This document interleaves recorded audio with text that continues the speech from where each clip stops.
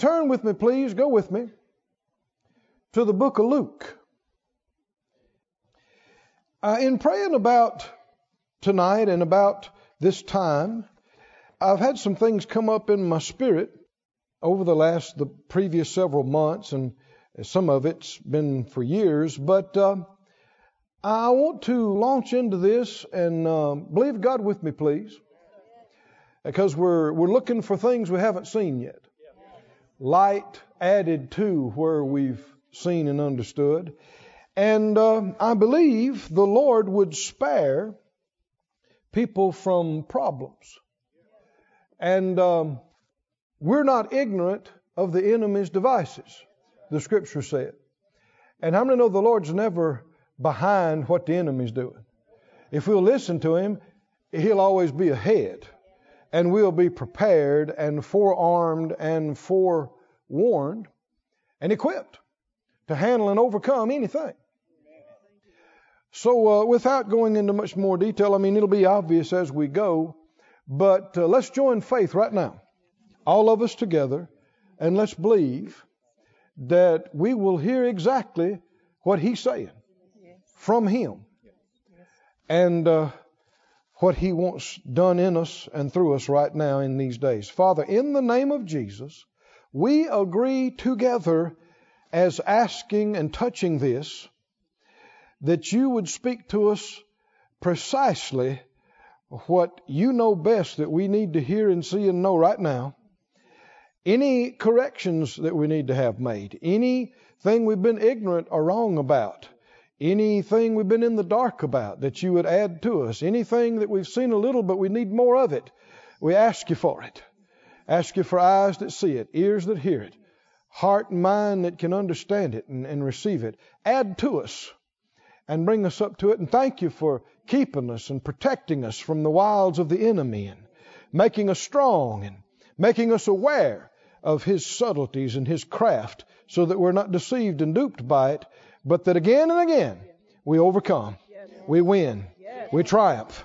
And we'll give You all the glory and all the praise, because except for You, we would be easily duped and defeated.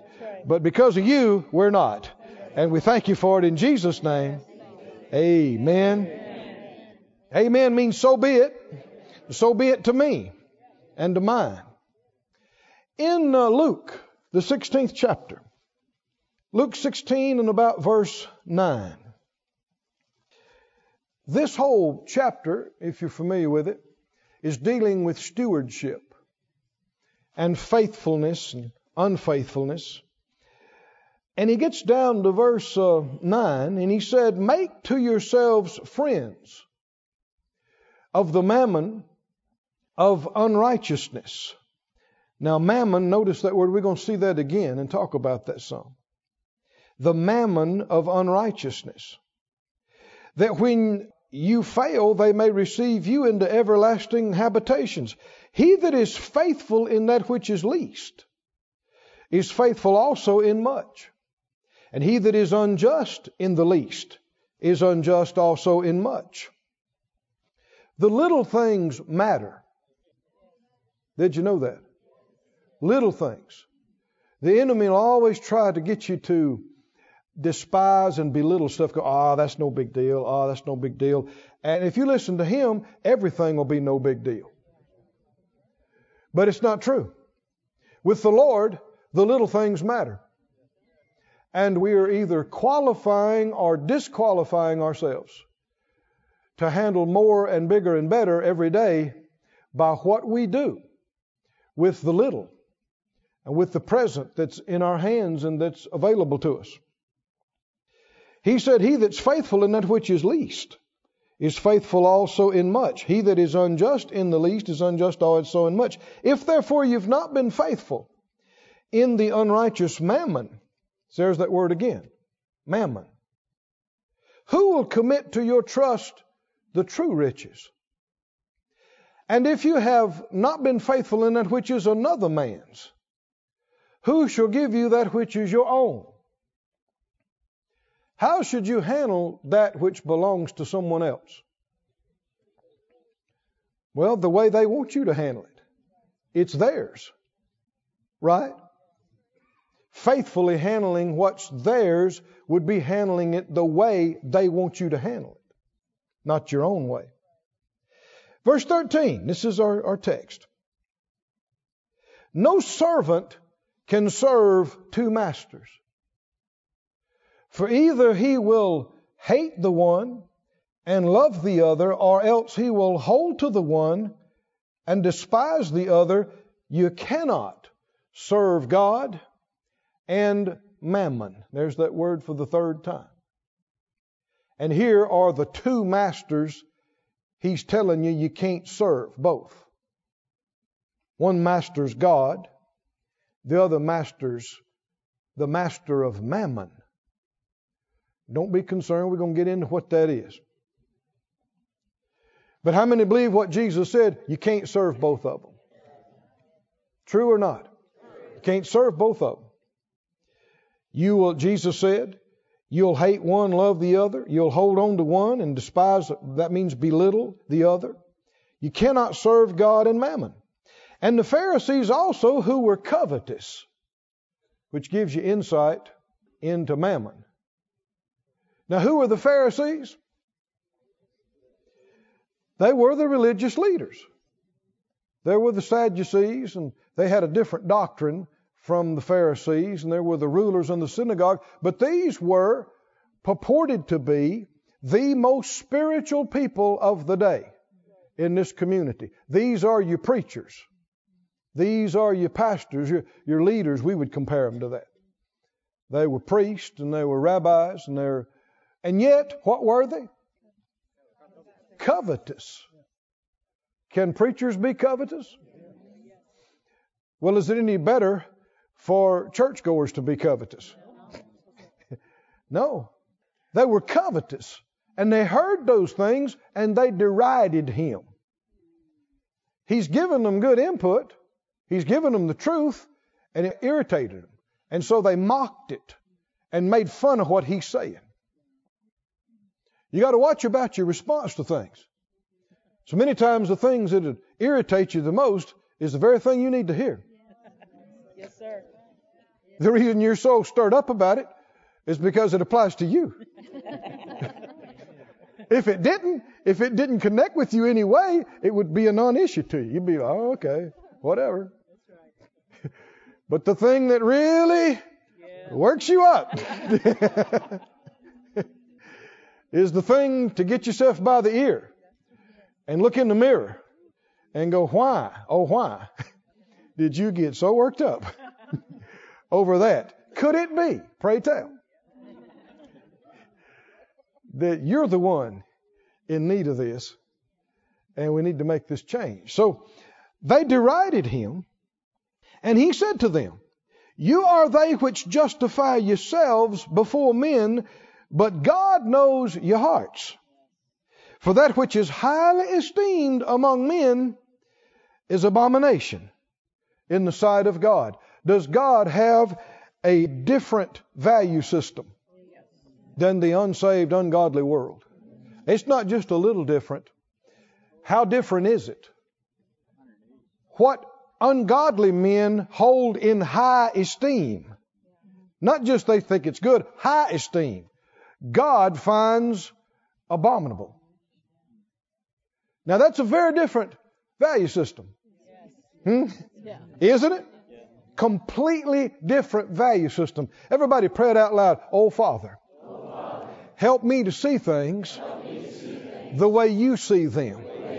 Your priorities become my priorities. That your values become my values. That what you esteem, I esteem. And what you despise, I despise. May it be. In Jesus' name. Amen. You believe that's His will? Then the Bible said if we pray according to His will, He hears us and we'll have it. It's granted to us. So expect some correction, some adjustment, some things that you thought were pretty nifty, and the Lord say, I don't like that at all. And you go, right, me neither. How many think it's a good idea to just, but you don't have to understand it or feel that way. If He doesn't like it, We don't like it. Or on the other end of the spectrum, you think, oh boy, I'd never want to do that. And he says, that's exactly what I want you to do. And you go, right. Yeah, now that I look at it again, if you like it, I like it. Which is what what the passage is talking about him actually being our master. There's a whole lot of folks that have received Jesus as Savior. They know they needed a Savior. They don't want to go to hell. They don't want to be judged for their sins. And so they've received Jesus as Savior. But the truth is, He's not their master. He's not their master. What is a master? You ever looked it up? You ever thought about it? A master is one, if you look up the word here, it basically means supreme in authority.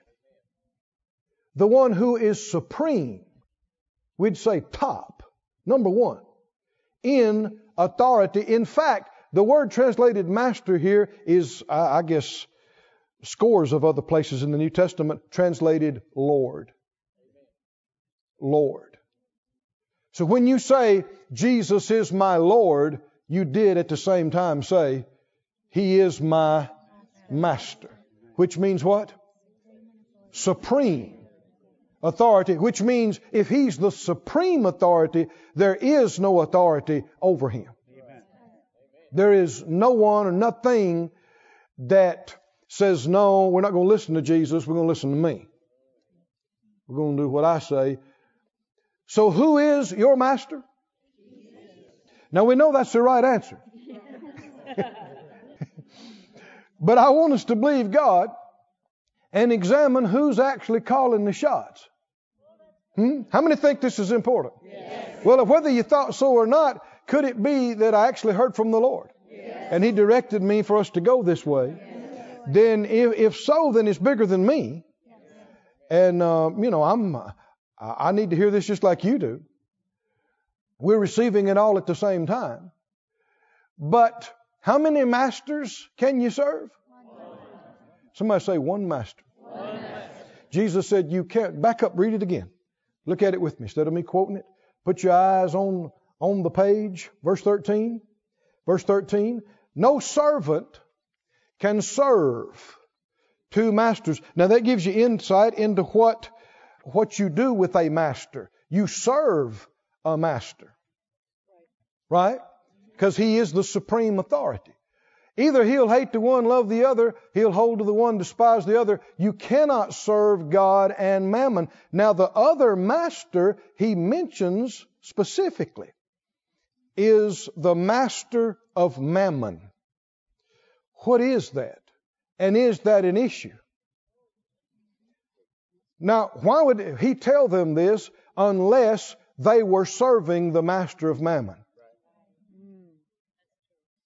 And the very next verse says that they were covetous, which is a confirmation of which master they're serving.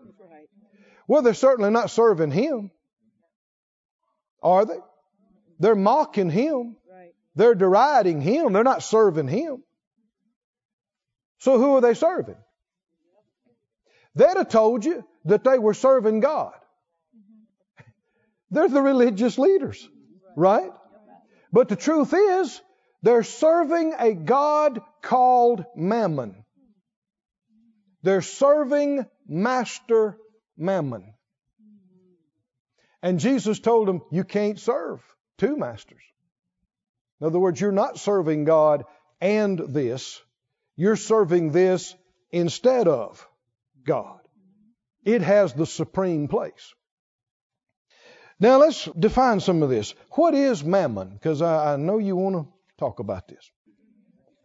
If you look it up, and I'm combining Vines and Strongs and Youngs and several, a lot of them overlap. They say the same thing in different ways. But mammon literally means confidence and wealth personified or deified. It means that which is firm, steadfast, trusted. But it's talking about riches. Riches viewed as that which you can trust. Riches, wealth, money, things, material stuff that is personified. Wealth personified. Natural material ability deified. Is that something that people are serving? Yes, it is. Do you think it's still an issue today with a whole lot of folks? It is.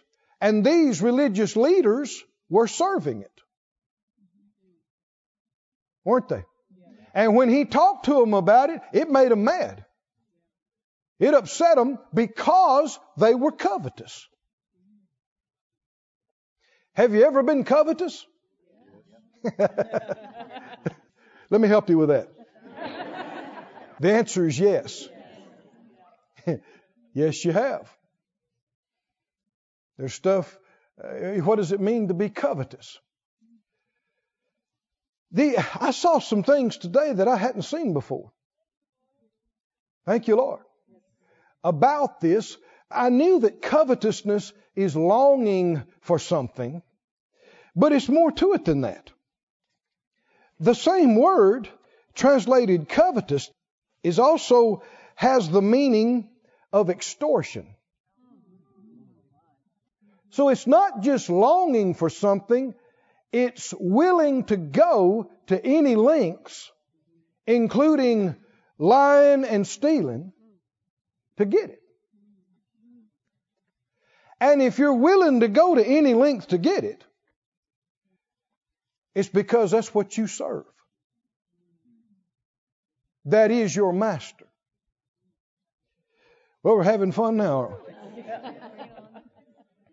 Does the Bible talk about these things? Does it deal with these things? Should we feed our faith on it? And get clear on it? See what the truth is, what's not the truth. Now, one of the reasons that I know the Lord's leading us into this is to protect us. Do you believe that? Protect us, and it has a lot more specific application than a lot of people might imagine right now. The enemy can lead you astray if you're covetous. I don't care if you've been going to church for 20 years, 40 years. If these things mean too much to you, it's a hook that the enemy can get in your life and deceive you and trick you and lead you off and cause you great harm and damage, destruction, devastation. But if you only got one master, I said, if you've only got one master, and there's nothing, no one that you serve more, that you love more, that has a greater place in your life, it makes you safe. I said it makes you safe. It makes you safe. Because you'll do what He tells you to do even when your flesh wants to do something else, and even when other people are doing something else in mass. You won't follow them into deception and destruction. Because you got one master. One master. And He is the supreme authority in your life. Come on, somebody said out loud, I have one master. And He is my Lord, the supreme authority in my life. Hallelujah. Jesus is Lord. My Lord. My master. Hallelujah. It'll only be so because you've chosen Him above all and you've given Him that place, because here are so-called spiritual people, religious people. And they'd have said they're serving God, but the truth is they're serving mammon.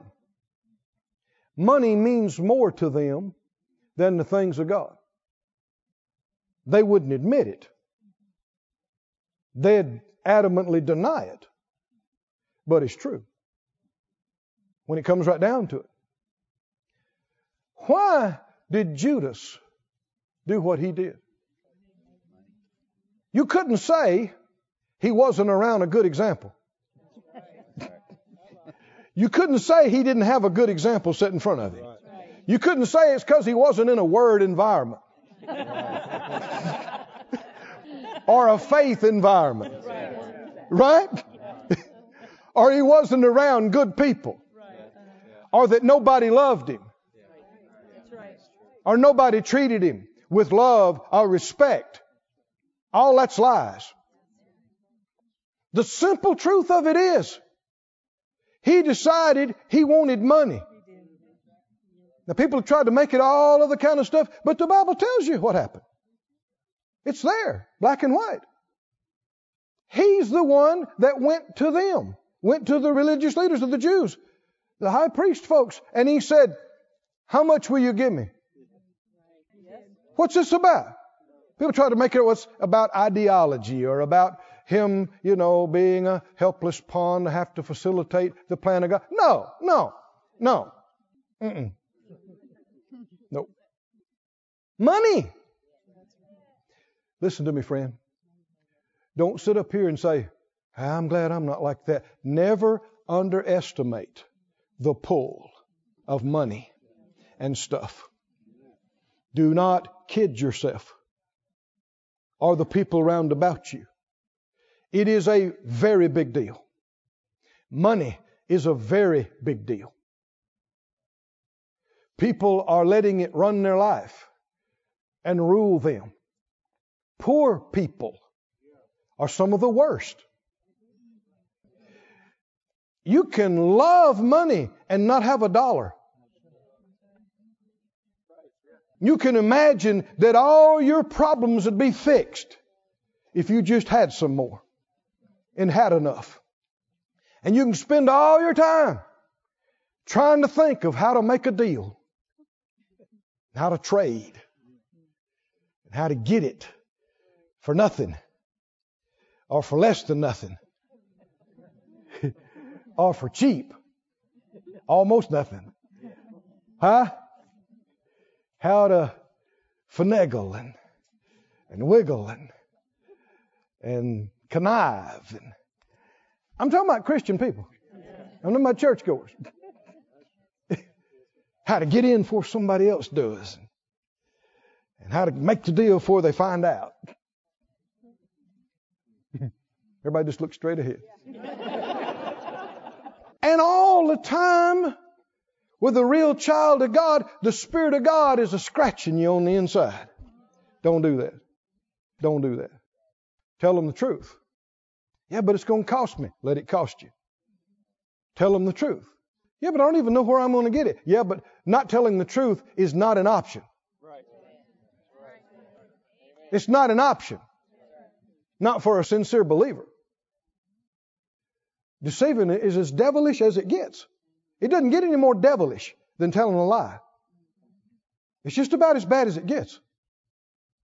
Why would people, believers, church-going people that like to sing and say hallelujah, why would they lie on a deal? Why? Because the money means more to them than doing what's right. Making the money means more than pleasing God and keeping a clear conscience. Not pretty, but reality. Selah. Said out loud, one master. One master. Who's your master? Help me out. Jesus is my supreme authority. He is my Lord. He's my master.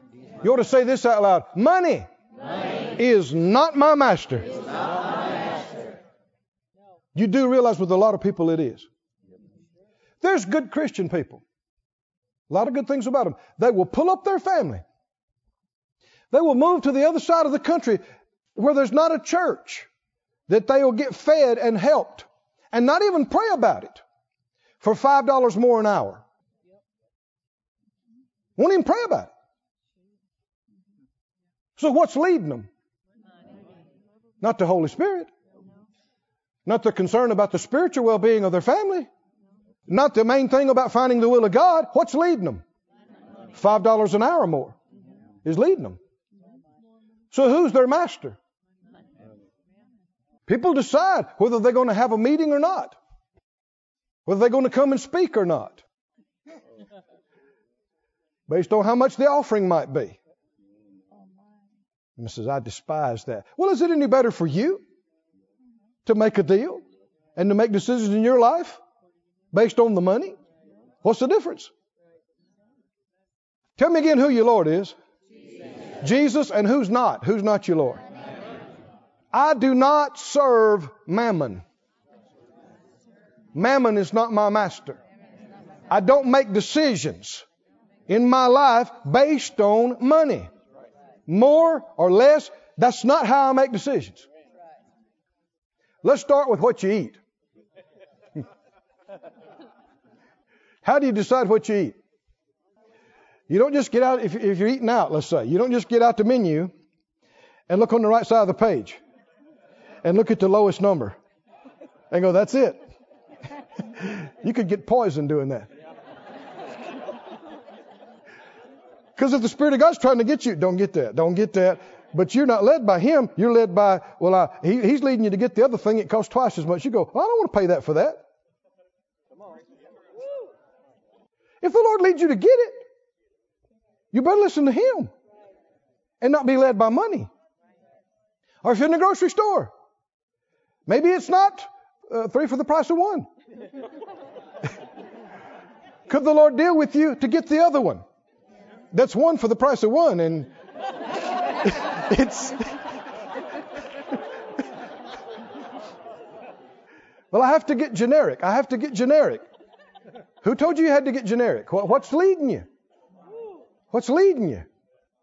We understand the world, it doesn't know God. I mean, they're led by all kind of stuff. But believers, reckon how many born-again, church-going people would claim they're led by God, but the truth is they are led by price. They don't even pray about stuff. They just do it based on the cost, based on the price. That's what's leading them. And that's why people get in trouble. I'm not saying you got to pay the highest price for everything, but we do need to be led. And we do need to be open that the Lord check us. I don't care if you think it's a good deal. Don't do it. Just because it's the cheapest one doesn't mean it's the right one. Have anybody ever had a situation where the cheapest one turned out to be the most expensive one? We shouldn't be led by price. We shouldn't be led by cost. It doesn't take long to say that, but it's challenging.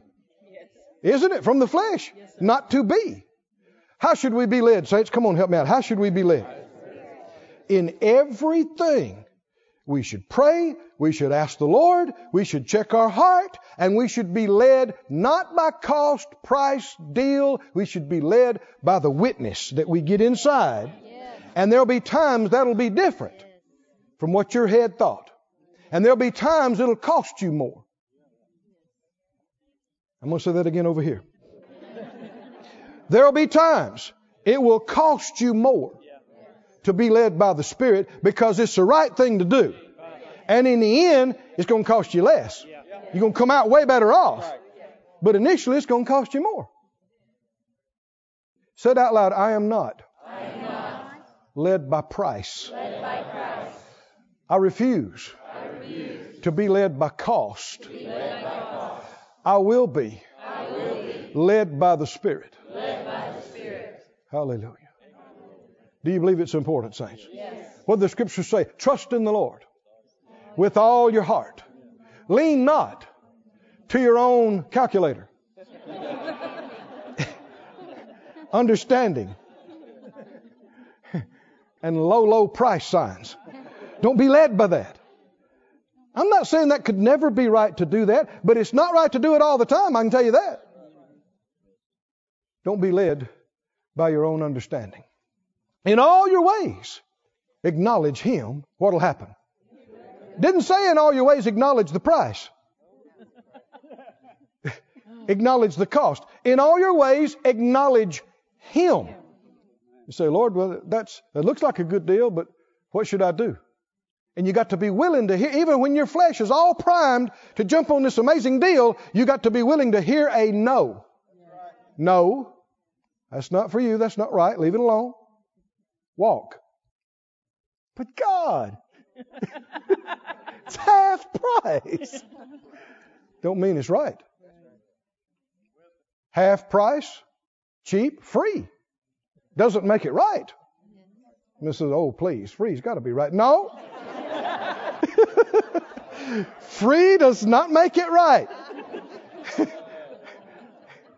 Somebody needs to say this. Just because it's free doesn't mean it's for me. Oh, boy. I'm not just trying to be humorous about something. Is there a difference between being led by the Holy Spirit and being led by price and money and cost? It is not the same thing at all. And if you're led by price, you're going to miss it again and again and again. But if you're led by the Holy Spirit, it's going to be right again and again and again. Somebody say, thank you, Lord. Thank you, Lord. I'm Spirit-led. You're there in Luke 16. Go over to Luke 12, please. You going to believe with me for this series and as far as we need to go in it? And I'm telling you, you ought to be excited about it, because I can see by faith down the road a little bit on this. And if we'll listen, God will spare. He will spare some folks, some people that would have lost their life savings because of some being misled, have the opportunity to be spared from the whole thing and not lose any of it. But we'll have to change our thinking. We'll have to get free from serving mammon. We'll have to get free from covetousness. Covetousness is a hateful thing. You and I need to grow to detest it and despise it. I'm not talking about judging other people that are doing it. I'm talking about despising it in us and not doing it anymore. And all of us have some experience with this. So I'm not judging you, and don't judge me, but let's just get free. That rhymes, don't it? I won't judge you. You don't judge me. We all together just get free. We needed a little levity right there. Luke 12, are you there? Luke 12 and 13. One of the company said to Jesus, Master, speak to my brother. Talk to him and tell him to divide the inheritance with me. This is some dispute over inheritance. Maybe there was some question about a will. Maybe mom and daddy had passed on. Whatever the case was, there's a dispute over a place, our land, our house, our things, our livestock. Same kind of stuff then as now. And this guy's obviously upset about it.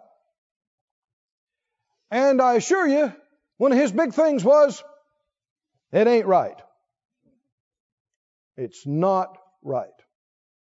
And so, he's going to take the opportunity out here publicly, where Jesus, that all these folks that follow Jesus respect him immensely and believe that he does what's right and what's fair.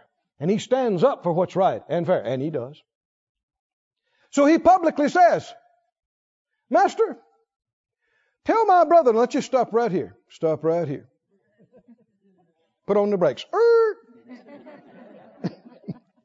I've had a number of people over the years in ministry come to me and start off the conversation in this way.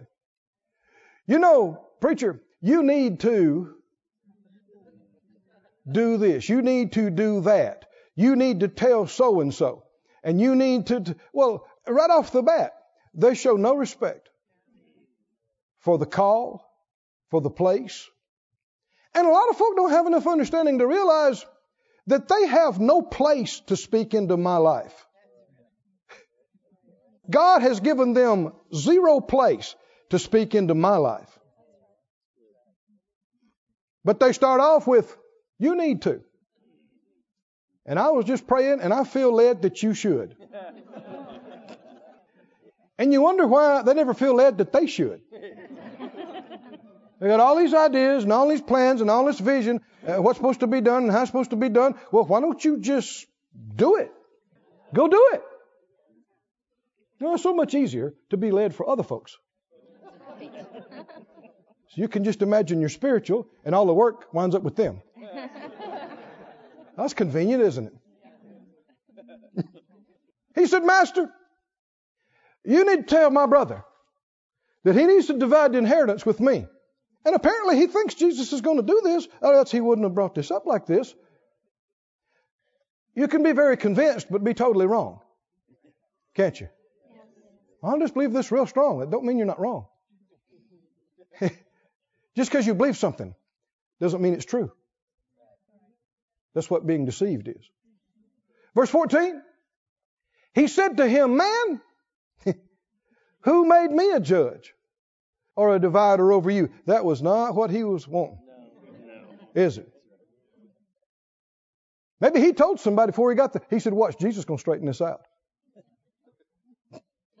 I'm going to tell him. My sorry brother, he's going to get with it. You watch this. He's going to be so shamed and everything. And so Jesus said, who made me a judge or divider over you? Verse 15. And he took this as an opportunity to tell the whole crowd, take heed. Somebody say, take heed. Take heed. What does that mean? We might say, beware. Watch out. Somebody say, watch out. Watch out. Tell your neighbor, help him out, say, watch out. Watch out. Watch out for what? Take heed and beware of covetousness. Now see, this guy probably would not have admitted that he's covetous. He's on a crusade for what's right. Mama always told me she wanted me to have that. And he knows it. Jesus, tell him to do what's right by me. Jesus said, watch out. Tell your neighbor again, watch out. Watch out. For what? Covetousness. Covetousness is an evil, evil thing. What the Bible say? The love of money is what? Root. One translation says of all kinds of evil. Money and things can be a useful servant, but it is an evil master. I said it's an evil master. Do you serve it? How many Christians would raise their hand and go, I serve the evil master of money and things. I love money. I love money. No. That's why it's kept under wraps, because people know they're not supposed to say that or let that out. So people are good at hiding it. They are that way, but they're good at hiding it. And the very ones that love it the most can say, oh, I don't care about money. I don't want any of this old world's goods. No. One indicator that there is tremendous hypocrisy there is they judge other folks for having too much. I'm pausing for effect. I said one of the great indicators that a person is very covetous and loves money is that they judge others for what they have and what they do with what they have. They say, that disgusts me. Did you hear how much they spent on that? Makes me sick. Man, if I had a fraction of their money, whoa. If you had their money, they're giving themselves away. That's not just my idea. Judas, we already talked about him. What was his problem? He wanted some money. Truth is, he loved the thought of that money and what he could do with it and what he could have with it more than he loved Jesus. That's the truth. If it wasn't so, he wouldn't have done it. He was willing to betray the master to get the money. How can you dispute that? Right before it happened, what did he do? Right before, he got all worked up because the woman came with the alabaster box of ointment. You remember that? And dumped it on Jesus' feet. It was what? $10,000, $20,000 that she just blowed on his feet. And he said, that could have been sold and given to the poor. And the Bible said he's a hypocrite and a thief. Right. He didn't even care about the poor. No. He wanted to sell it so he could get it in the bag, so he could get it in his pocket. Right. And that's why he was so mad. And just a few verses later, it's when he goes and asks them, how much money will you give me? And the people that are the loudest, judging other people about what they have and what they do with their money, they're giving themselves away. They love money. That's why they get so mad. If not, they wouldn't care. If you really didn't care about money, what do you care if they blowed $1 million on tube socks? With rhinestones on them. Or if they spent $300,000 for a collar for their dog. And no, we don't have any such collar for our dog. But that's beside the point. If you really didn't care about it, it wouldn't matter to you. It wouldn't upset you. It wouldn't make you mad because you don't care about it.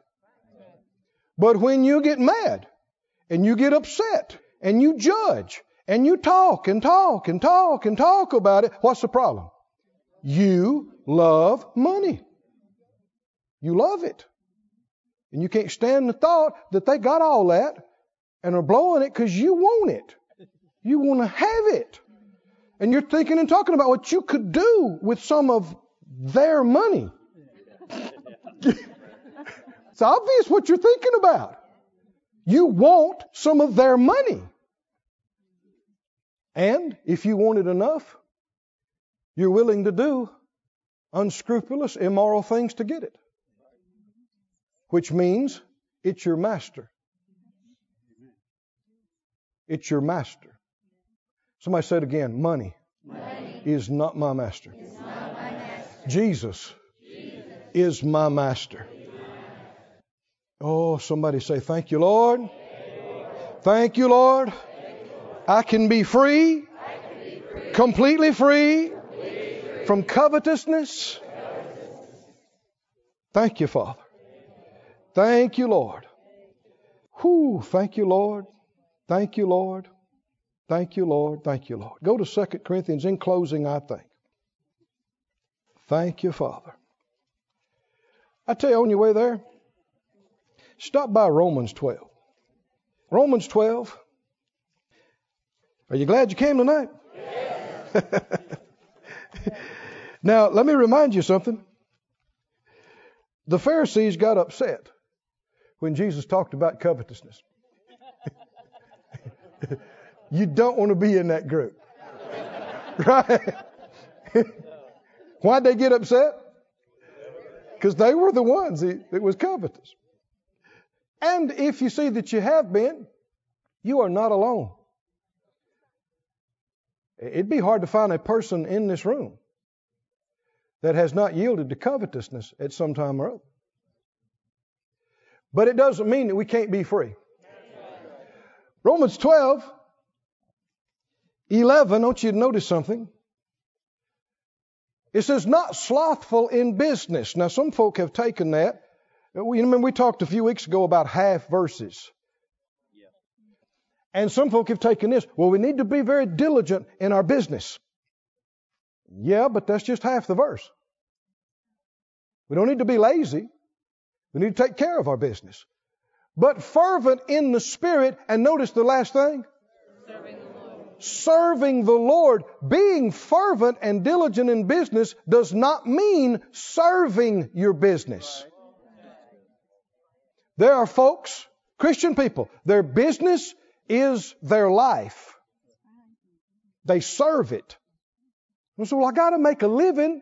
You're not your source. Get renewed in your mind. You're supposed to work. You're not supposed to be lazy. You're supposed to work. You're supposed to be diligent. You're supposed to be conscientious. You're supposed to treat people right. You're supposed to keep your word. But we're not supposed to serve business. We serve the Lord. Is there a difference? Yes. Big, big difference. Big, big difference. Say it out loud. I don't serve my job. My job, my business is not my master. That was worth some folk getting up and coming to church. Right there. If you'll receive it. Doesn't mean you can't do it. But it's got to quit being your master. You got to quit serving it. It's not to be the supreme authority in your life. And in so doing, go to 2 Corinthians in closing, I think. We see, I believe, what the Lord is doing for us. Something that He's working in us and working for us. He's begun it tonight, and He will continue it. Hallelujah. And complete a good work in us. Verse 11. 2 Corinthians 2:11, lest Satan should get an advantage of us, for we're not ignorant of his devices. Say it out loud, lest Satan should get an advantage of us. Now, it's very interesting. That's what I said. I learned some things today that I hadn't seen before. This word, getting advantage over us, same word is translated defraud. Defraud. How does Satan get an advantage of us? How would he defraud us? We started off talking about it in the beginning. Phyllis and I are talking about this in recent times. We have seen good people do some of the dumbest things and get taken. I've seen whole churches that get taken in by con men, crooks. Churches that have lost their buildings and their properties because of getting in shady deals with people they never should have trusted, things they never should have done. I've seen believers. I've seen believer after believer after believer fall prey to spiritual con men and these amazing deals. Why? A lot of these people are bright people. Some of these people very intelligent. And some of them even knew something about God. So how could it be? How could it be? They get drunk on a dream. This dream of getting all this money and doing everything, and they want it so bad. Did you hear that phrase? I said they want it so bad till they let themselves believe stuff they normally wouldn't even consider because they want it to be true and they want it to happen. And the reason you or me would be vulnerable in such a case is because you want it too much. It means too much to you.